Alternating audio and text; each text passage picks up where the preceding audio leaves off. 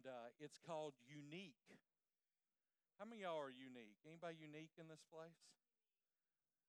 Cheryl is very unique. I'm very unique. I am very different. Most people wouldn't expect this from me, but I like to decorate. I do. And you can ask Pastor Jennifer, she doesn't decorate our house. I do. I'm very artsy, and I've always decorated all the VBSs back when I was in Ireland and all that kind of stuff. And I love to decorate. I love to do that kind of stuff. I love to go to Hobby Lobby. It's one of my favorite places. And the guys are saying, you just lost your man card, Pastor. And that's okay because God made me this way. I am unique, and I love to do that kind of stuff. I also love to hunt. I love to fish. I'm not that good at fishing, but I love to fish. Matt took me, and I caught half as many as he did, but he caught two. I caught one. But I like to do all that stuff, and God has created us unique in how we are and how we're made. And we serve a great, big, infinite God. There's no beginning, there's no end. And I have a little equation. I like to see stuff on a screen. So if we take an infinite number and we take a million from it, what does that leave us? Put up the next slide. Leaves us an infinite number. You can never take anything away from something that is infinite. So many times we try to put God in a box. We try to put who He is, and we try to capture it in this capsule. And we try to capsule church and say this is what church looks like. And for some of us it's good, and for some of it's bad. Some people have had bad experiences with church and religion through the years. But we tend to put a capsule on it. And then we put a capsule on our own personal lives, and we get caught up, well, I can't go to church because I did this week, or maybe I had a couple drinks, or I did this, or I did that. And what we don't understand is God's grace is infinite. You can never take anything away from it in your life. You never lose any of that. We mess up every day. It's okay, because His grace in my life is infinite. As long as my compass is constantly pointing north, back towards Him, it's all good. Jesus, forgive me. I wake up every morning, I make Him Lord of my life. I might have told y'all this, but I got a friend that just wrote a book on the rapture. I was reading it. He was talking about the 50% rule, how 50%, and how it says, there's a couple in the field, and one's taken, one's left behind, and then there's three here, they're left, three are taken. And he's like, it's a 50% rule of who's going and who's staying. And I'm like, wow. Jesus, save me today again. I don't want to be caught in the 50% that thought I was saved and I'm left behind. And so he said, you read your book? I said, I read the first chapter, and I just left it alone after that. But because, I don't like stuff like that. I know that God's grace is infinite in my life. And that no matter what I do, I can't mess up enough that He doesn't love me. We get so consumed with the little things that happen in our week and the things that happen in our life that we forget that we serve an infinite God. We forget that He's not worried about all the stuff. He's just concerned with you and with me. That's what He's concerned with. It's impossible to measure or to calculate how good He is. Just think about it. Think about infinite grace. Aren't you glad for infinite grace? I tell you, I am. Because I'm just a old, well, I'm not too old. I graduated in the 90s, back when there was good music. And so I'm not that old, but, in my day, I did some stuff that wasn't right.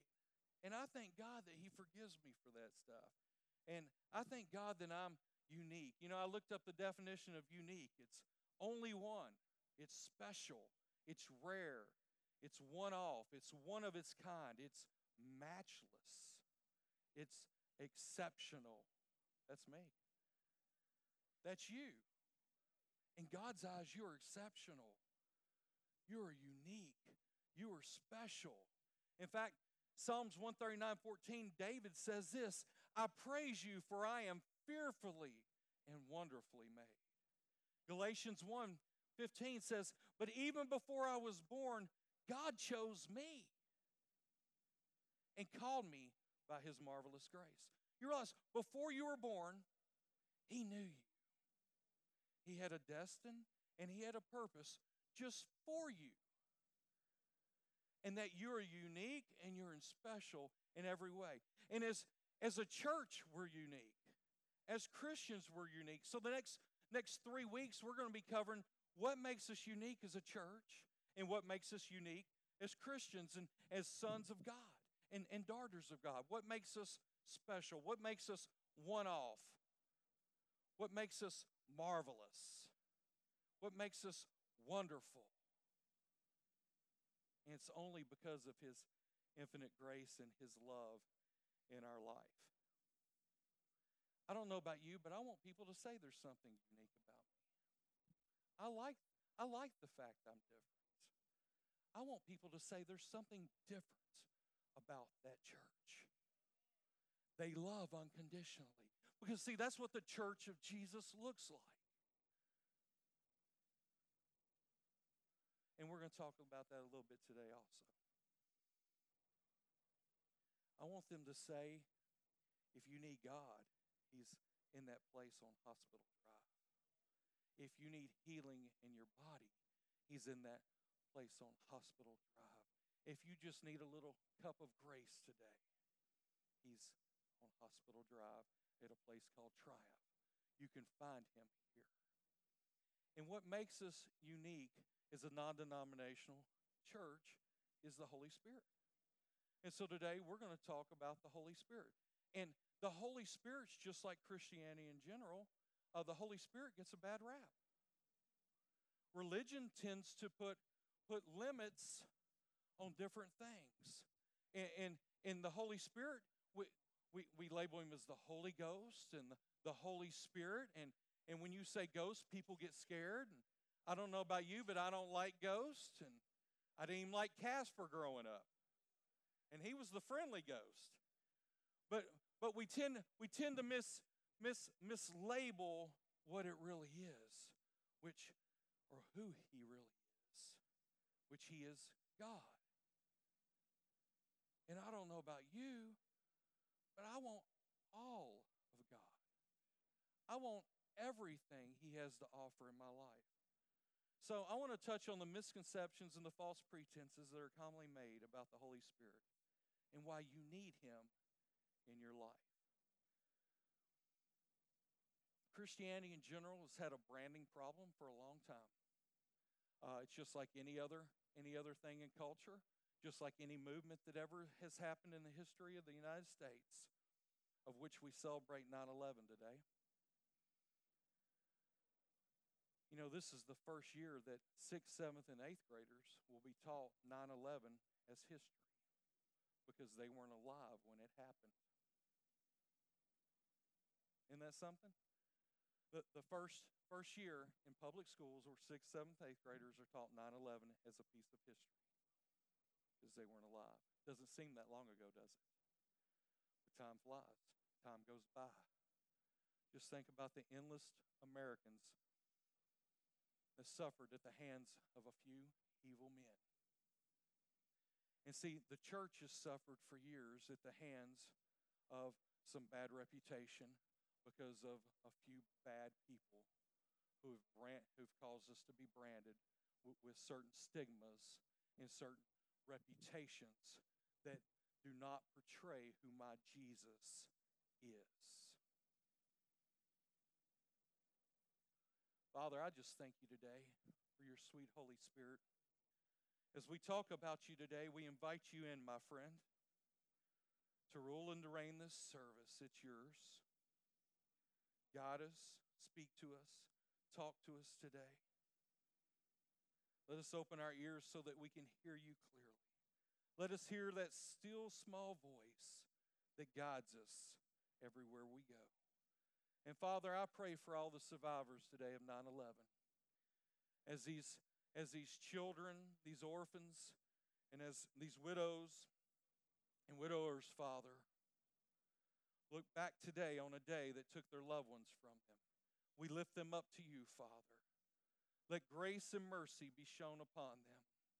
Let your hand be with them, Father, as they look back on what was the worst day of their life. Give them grace, give them renewed purpose, renewed vision, Father. And Father, as we humble ourselves as Americans today, Father, please forgive us of of any of our sins as a country, Father. Cleanse our land, Father. Guide our leaders, Father, as we go into an election cycle. Put the right people into place, Father, so that you can be lifted up in all things. In your name we pray. Amen. So I'm going to set the scene for today's message. Jesus has died and he's been resurrected. And so Jesus is on the scene, and for 40 days he's going around in his new glorified body, walking through walls and having fun. He's getting the disciples ready. He's getting the disciples ready for their next step.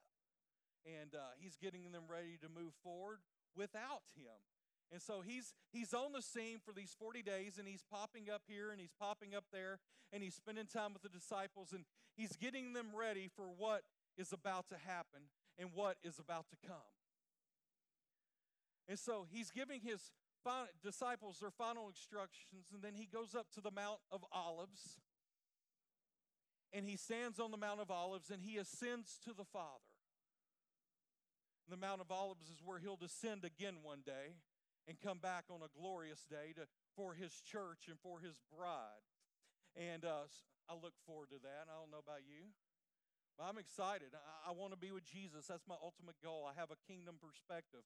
I know that my life, everything that I do, is amounting and totaling up to the day that I meet Jesus again. Now, I live every day with him, but there's something about standing with him face to face. Looking forward to that day when he says, "Well done, my good and faithful servant." And so he's ascended, but right before he ascends, he sends the disciples to the upper room to go wait. And he ascends, they go to the upper room, and they're waiting for what is about to come next. And after 10 days, they received the Holy Spirit. And I want to pick it up here with the crowd. Acts 2:12 through 16. Now, the verses we're using today, are through the eyes of the disciples being made fun of because of something that people do not understand. See, that's the biggest misconception with Christianity and the Holy Spirit is people are talking about something that they truly don't understand. And when people don't understand things,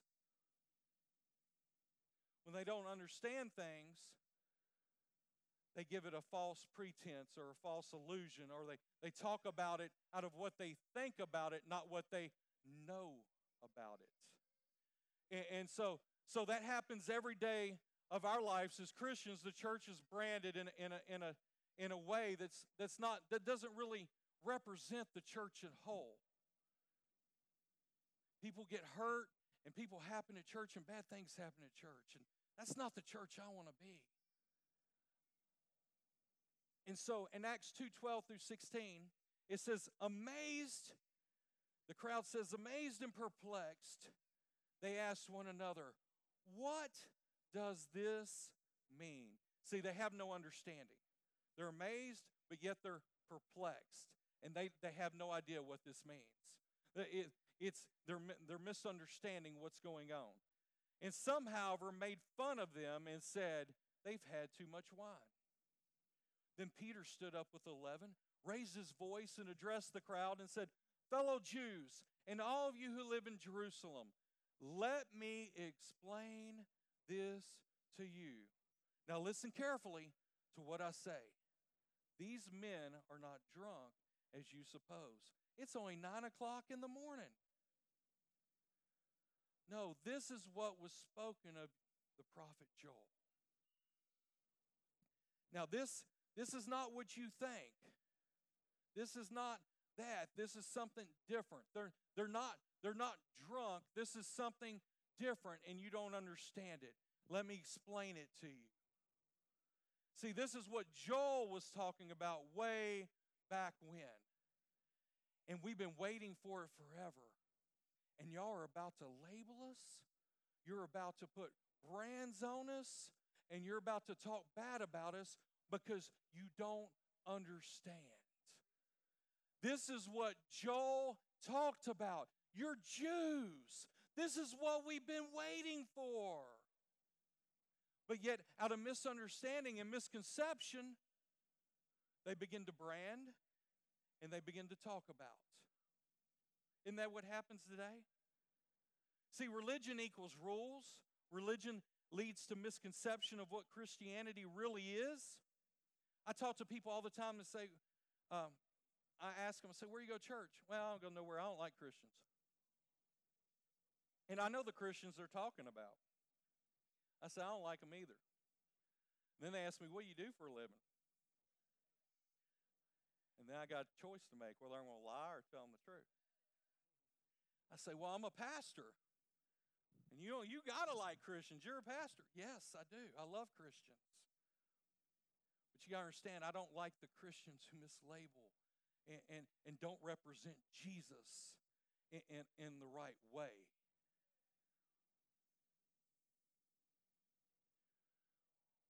We hurt ourselves as a church a lot of times because we talk without actually understanding how Jesus would have acted, what Jesus would have done. Jesus always took time to pray for somebody. He always took time to love somebody. That's the Jesus I know. I have a friend, his name's Anthony Fields. And we have a youth pastor at our last church. His name was Albert. And Albert's crazy. And for some reason, Anthony likes to be tortured. Every time he'd go out of town, he'd ask Albert to watch his house.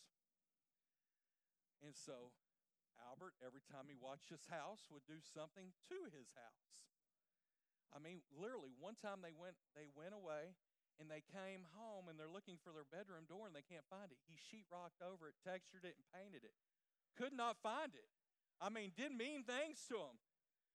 And then they're leaving town again. Nobody else is volunteering to watch the dog. So, Albert, will you house sit and watch the dog? Sure. So then one time he took all their silverware in the whole house and he stuck it in a big Ziploc bag and froze it in a block of ice and put it in the freezer. They came home and they wanted to eat. And there's just this massive block of ice. And so they have to de-thaw it to use their silverware to eat. You know, he's always messing with them. And so another time they asked Albert, will you house sit? I'm like, Anthony, Deirdre, do y'all really want Albert to house sit? Well, yeah, he does a good job with the dog. Yes, but he sheetrocks in your house. He does all kinds of crazy. Do you really want him to house sit? And they're like, yeah. And so Albert comes in my office, and Anthony and them are out of town. He said, Pastor, I got a problem. I said, oh, Lord, what's your problem? And I'm thinking he's got this serious problem. He goes, I've kind of run out of ideas of what I can do to Anthony and Deirdre. And I said, you ever done the mystery pantry on them? He said, no, what's mystery pantry? I said, it's where you take all the labels off the canned goods. And you mix them all up on the shelves and you write numbers on the bottom. And then you give them a code so they know which canned good's which. And he's like, man, that's a great idea, Pastor. I'm going over there now to go watch the dog. And so Albert takes it to another level. He rewraps the cans with the wrong labels. But he did put some numbers on the bottom of it, you know.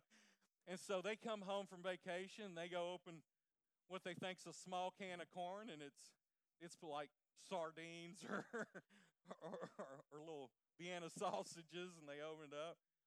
Well, that's not little spicy corn. And so they open a can of corn, and they get green beans, or they open green beans and they get beets, and they're mad at Albert. And Albert said, well, I put a code on the bottom of your stuff. He said, really? So he gives them the wrong code. And so every night for dinner, they're having mystery vegetables. Well, nobody likes that. Nobody likes it. It's sad when you open the wrong thing. It's not what you get. And the deal is, we've been labeled as the church wrong. We're supposed to be unique, but in a good way. We're supposed to be unique, but in a way that attracts people.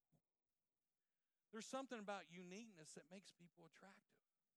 It's like McKay. She's a beautiful girl. There's something unique about McKay. And she's been going to college, and she goes, Pastor, I got all these guys hitting on me. I had like a 30-year-old dude hit on me this week. I'm saying, you just need to get you some Pentecostal-looking outfits, Take the makeup off, get you some long dresses,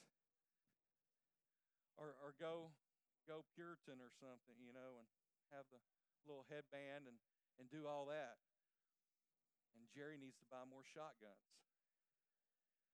But there's something about being unique that relates to people and draws people to us, not push them away. I want to be a unique church that people are drawn to. Doesn't push people away. People say, there's something about that place that's different. There's something about that pastor that's unordinary. I want to go see him. He's crazy. And that's okay. That's okay. Because people like Ed are crazy too, and we get along good. And so today I'm covering one of the most misunderstood facets of the non-denominational full gospel modern day church, which is the Holy Spirit. Who is he? And I want to explain that today. If everyone had a true perception and understanding of who he really is, they would want him. First of all, he's not an it. In the Bible, we read about it's him, it's he, it's him. He's a person. He's the third person, the part of the Trinity. The worst translation I talked about in the Bible is ghost. In fact, in the Greek, it's really, the translation is pneuma, which they come up with spirit in the English because they really don't have another word that comes close to what the meaning really means. And so the real word in the Greek is pneuma, which means refreshing breath of fresh air. That's who he is. He's a breath of fresh air. You can't see him, but he's there. He's the wind in your sails that moves you forward.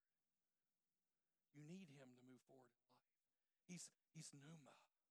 He's fresh breath. The breath of God. That's who he is.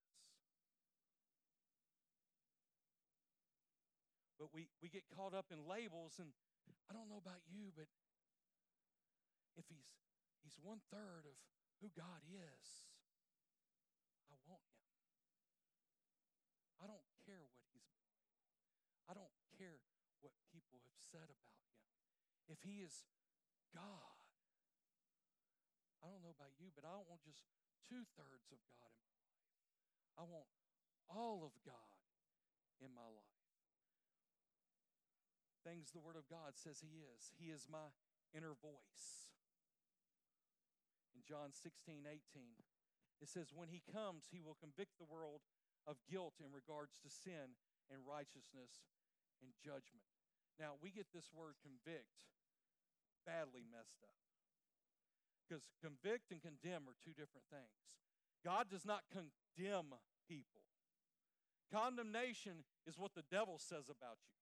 Condemnation says you're scum. Condemnation says you're not worthy. Jesus has never said we're not worthy. He said we are wonderfully made in his image. See, but we take that word convict and we throw that word condemnation, we put them in the same barrel, and they are not the same thing. The word conviction actually means way out. It means direction. It means to move forward. That's what God wants for you. He didn't come to condemn you. He came just to convict you and move you forward in life. He's that small voice inside of us that says no. He's that inner voice that warns us and guides us ahead of time. I don't know about you, but I need that inner voice that guides me. I can't go without it. I've had it too long now. Since I was 13, I've been filled with His Holy Spirit. I need that voice to guide me and to direct me. When me and Pastor Jennifer were looking at going into being a main lead pastor somewhere, there were some job offers we had and stuff, and I just heard that small voice say, "No, that's not the job for you." Some of them were good money job offers, and God said, "No, go to Angleton." I said, "No, you're going to go and you're going to make less money. It's okay. You're going to go and you're going to bring your boys there, but I'm going to take care of you." And see, I'd rather have God's blessing on my life than operate in what I think is right. Because when He's in it, everything works out. Everything is good. We have to totally put our trust in Him. And when He moves you somewhere and you know it's God, there's just this peace that is so overwhelming and so good. I'm telling you, my boys are going to have opportunities because we moved here they never have anywhere else. I'm telling you, my sophomore is getting to hang out with one of the number one recruits in the whole nation. This is according to ESPN. Had 158 scouts look at him last year at B.J. Foster. And because of that, Coach says, "Anybody else we need to look at?" Well, we got a couple freshmen on varsity, and now he's a sophomore on varsity, getting to play a lot, but because he's there, he's getting looked at.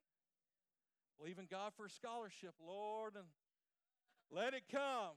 Ivy League, Father. I can't afford that, but my God can.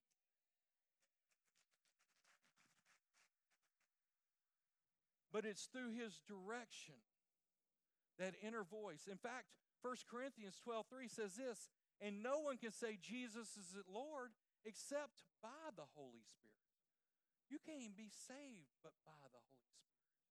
You can't say He's Lord and confess Him to salvation without the Holy Spirit.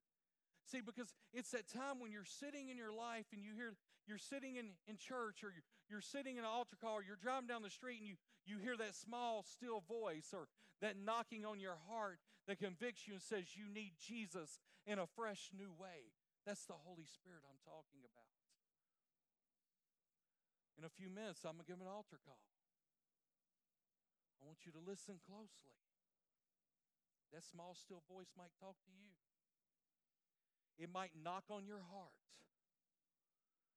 And it might say, "Today is your day."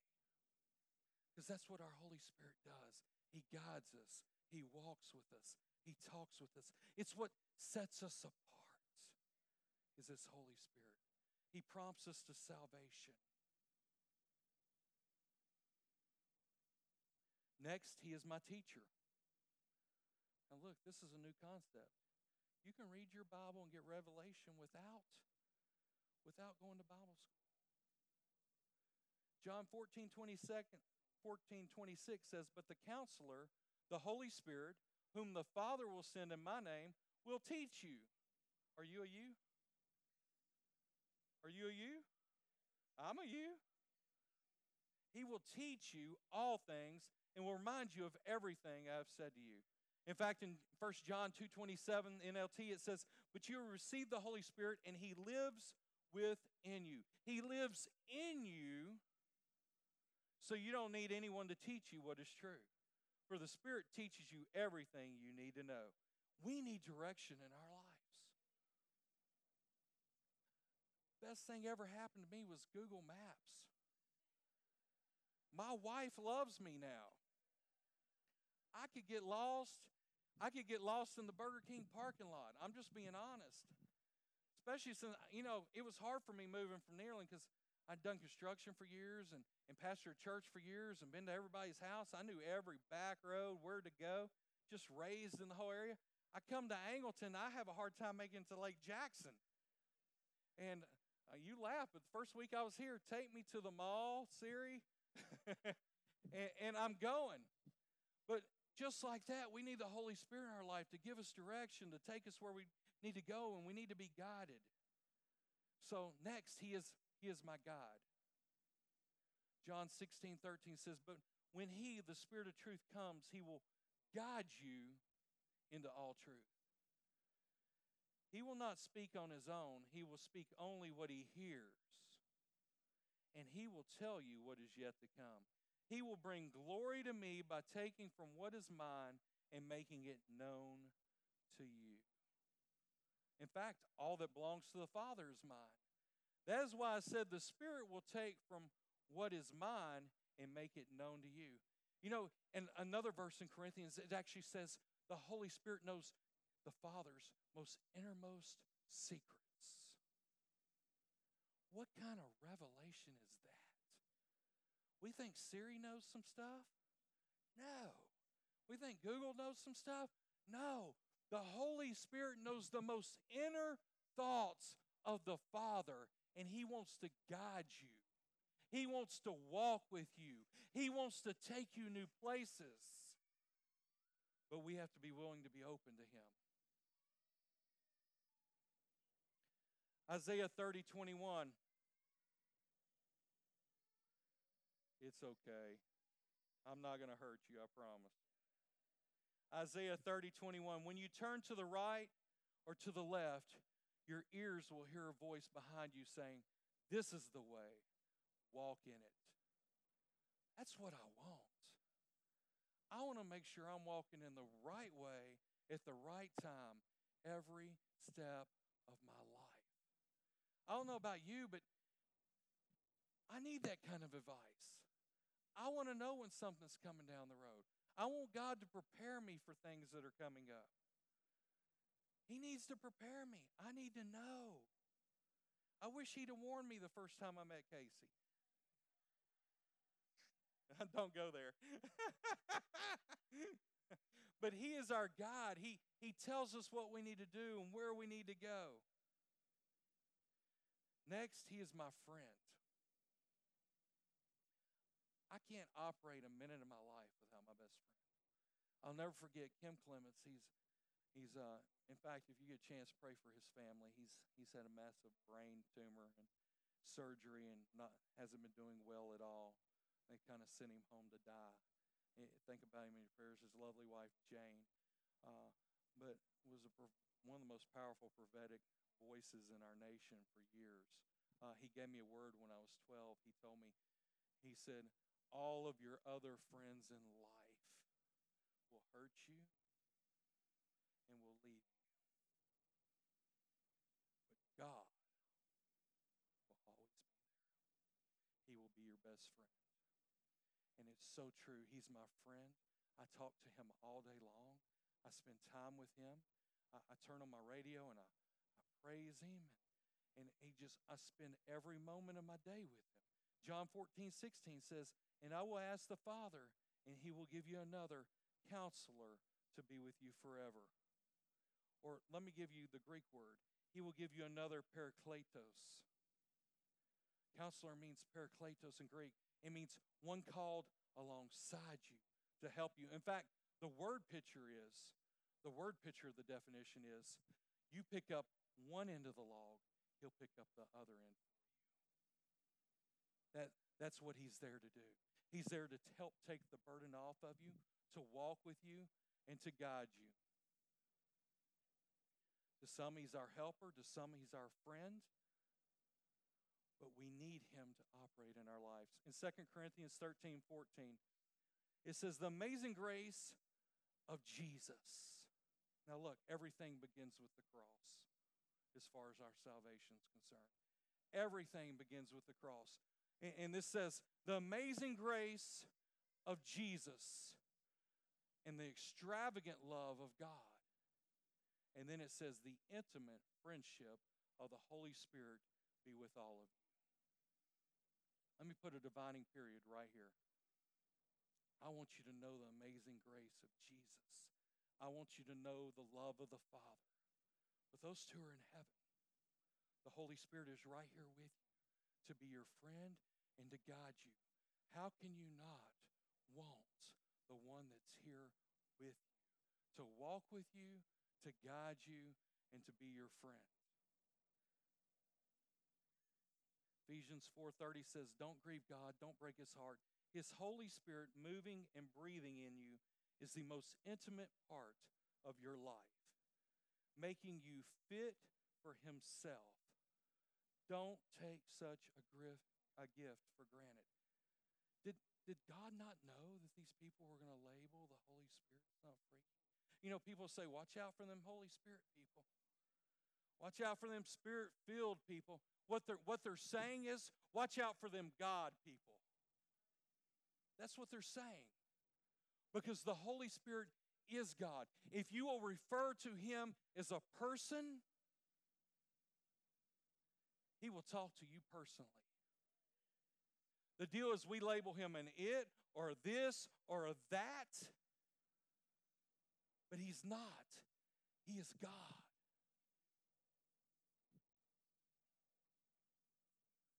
Three prayers I want everybody here to be praying.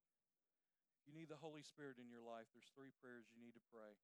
Number one is, Holy Spirit, show me. Show me some stuff. He'll show you some stuff. Most of all, pray, show me me. That's what I want. Show me me, Father. Is there something I need to change? Something I need to do so that I can be more like you? In the verse before we just read,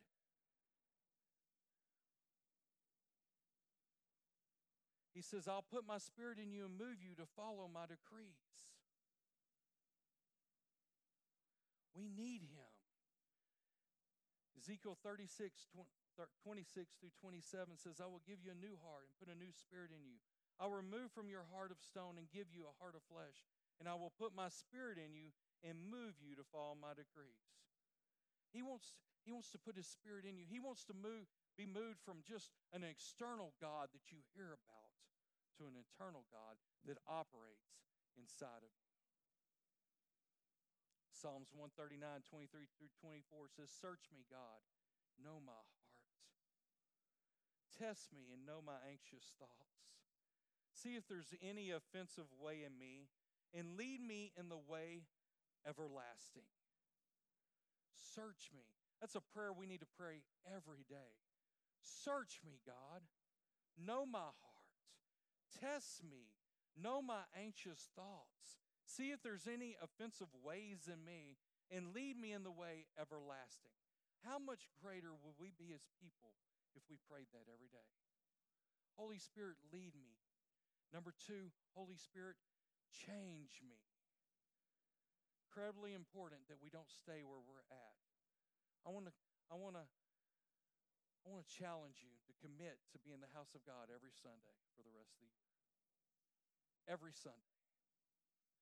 And I'll give you this promise. I promise you, if you'll come to the house of God every Sunday, I'll help disciple you, and I'll help make sure that you're not in the same place that you're in right now at this time next year. That's a commitment. We wonder, well, God, how come I'm not being changed? Well, are you being discipled? Are you in the house of God? Are you walking with him? Are you letting him show you stuff? Are you letting him change you? My goal is to never be in the same place in my life ever a year down the road. I'm constantly reading. I'm constantly trying to better myself. Josh just went through DLI. I never went through DLI. I said, bring me your books. I want to read them. Now, Tara's going through first. She stole my books I was fixing to read. I was going to get some free books, but it's okay. And so, but I'm constantly reading. I want to be in a better place next year than I'm in today. We've got to constantly be growing as Christians, moving forward. Look, times are moving. If you don't move with them, you're going to be lost and left behind. That's just how it works. God constantly moving forward. Look, I remember when the smartphones came out, I had to teach my mom and dad how to use them. They were just getting where they could flip it open and talk on it. But we as people have to evolve and have to be moving forward. And in order to move forward with God, you need to be in His house. You need to be getting discipled. You need to be reading His Word and spending time with Him. I want to challenge you, take steps and grow this year. Get in a life team. In 2 Corinthians, I love this verse, 3:17 through 18. It says, "For the Lord is the breath of fresh air. And wherever the fresh air of the Lord is, there is freedom." If we take that word we learned just a few minutes ago, where the fresh breath of God is, there is freedom. There's something about being filled with His Holy Spirit. There's something about moving with the Holy Spirit and living with the Holy Spirit and allowing Him to be your friend. So all of us who have had that veil removed can see and reflect the glory of the Lord. And the Lord, who is the breath of fresh air, makes us more and more like Him as we are changed into His glorious image. That should be all of our goals as Christians, be constantly being changed, constantly being filled. You might say, well, I was filled with the Holy Spirit. Well, we look at the upper room experience and we look at the disciples. We see them being filled over and over and over again, because it's our jobs as Christians to take, I'm going to use this little communion cup here, take our cups with our Holy Spirit in it and to pour it into somebody else over and over and over and over again. In fact, Andrew Birchfield wrote a song called Pour one time, and he says it's our job to pour into others. It's how we truly worship God, is we pour. The more we pour out, the more He fills us up. You know what happens if you take a glass of water and you set it outside for about 6 months? It's stale. Grows mosquito larvae. Looks nasty. But if you walk outside your glass of water, you pour it out, you go get fresh water, what happens? It always stays fresh. Because we have to keep God in us freshly, over and over again. We have to keep letting Him fill us up, and we have to keep pouring out into others. Number 3 is prayer that we need to pray. Holy Spirit, fill me. God, give me everything that you have. Now, I'm not going to let you raise your hands on this question, but I'm going to ask you a question. How many of you, if I asked you today, would say you have everything God has to offer in your life? Nobody would raise their hand, not even me. The deal is we have to come to a place where we want everything that He has to offer in our life. That's where we need to be. I want to say in my heart, God, I want all of you. Not 2/3 of you, not 1/3 of you. I want all of you. Ephesians 5:18 says, "Do not get drunk on wine, which leads to debauchery. Instead, be filled with the Holy Spirit." Now, we take this as one sense, but I want to show this verse to you in a different light. Not about the drunk part or any of that, but I want you to look at it just a little bit different today. In other words, that's crazy football going off on my deal. Imagine that. I want you to look at this a little bit different, this verse today. I think what they're truly saying here is don't follow your senses. Don't follow your own senses. Don't follow your own senses. Don't let your senses get out of hand. Instead, follow the Holy Spirit. Be filled with the Holy Spirit. Follow Him instead of following your own ways, your own senses, and your own things in your life that you want to happen. Acts 13:52, it says, "And the disciples were continually filled with joy and with the Holy Spirit." There's a link there. There's something about being continually filled with His Spirit that keeps your joy. You might say, well, Pastor, I've been running low on joy. Well, you might be running a little low on the Holy Spirit. Now, I'm not condemning you, not convicting you. I'm just saying there's a link there between joy in the Holy Spirit, because where He is, His grace abounds and His joy is full in your life. I want full joy in my life. I want the fullness of God in everything that I do. My prayer today for you is, Holy Spirit, fill them. Holy Spirit, fill me. I can remember a time in my life when I was just a young man, and my aunt used to take me to church every Sunday, that I was actually scared a little bit of the Holy Spirit. I thought, man, these people are a little crazy at this church. They're a little more excited than my last church. My last church, I just opened the hymnals, and I'd sing a song, and I'd come in, and these people are singing songs, lifting their hands. There's something different about them. There's something unique about them. And I don't know what it is. It scares me just a little bit, though. Because the reason it scared me is because it was different. It wasn't because it was bad.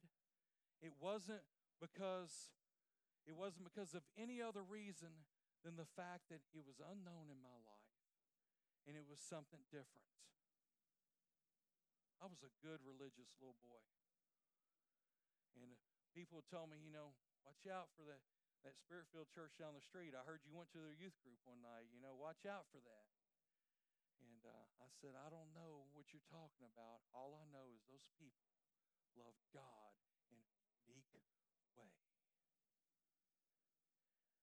And before long, we started going to that church.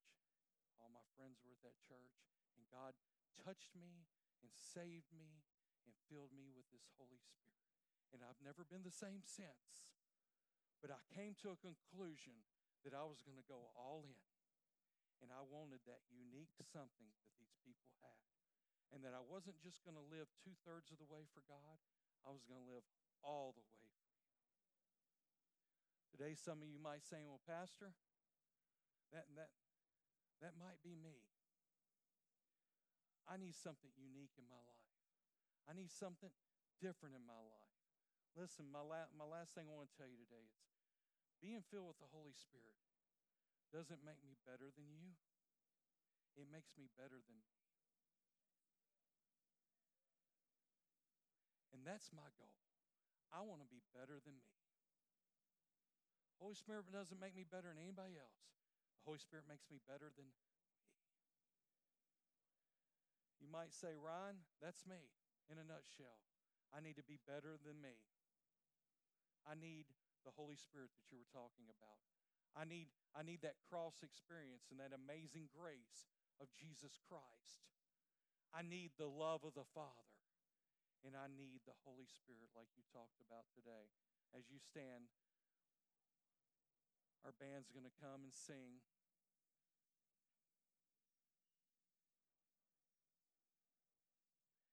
And I want to ask you that question with your eyes closed and your heads bowed today. If you need that amazing grace in your life, you need the Holy Spirit to fill you and to change you, and you need something to happen. Maybe you've never asked Jesus into your heart. Maybe you say, well, Pastor, I've got Jesus in my heart, but I want that Holy Spirit to guide me and to walk me. He'll do that for you today. Or maybe you'll say, I've never asked Jesus into my heart. I need Him in my heart. I need that amazing grace to save me, to set me free, and to liberate everything that I've been going through on my daily walk. Maybe you hear that still small voice that I talked about earlier knocking on your heart right now. If that's you today, I just want you to slip up your hand.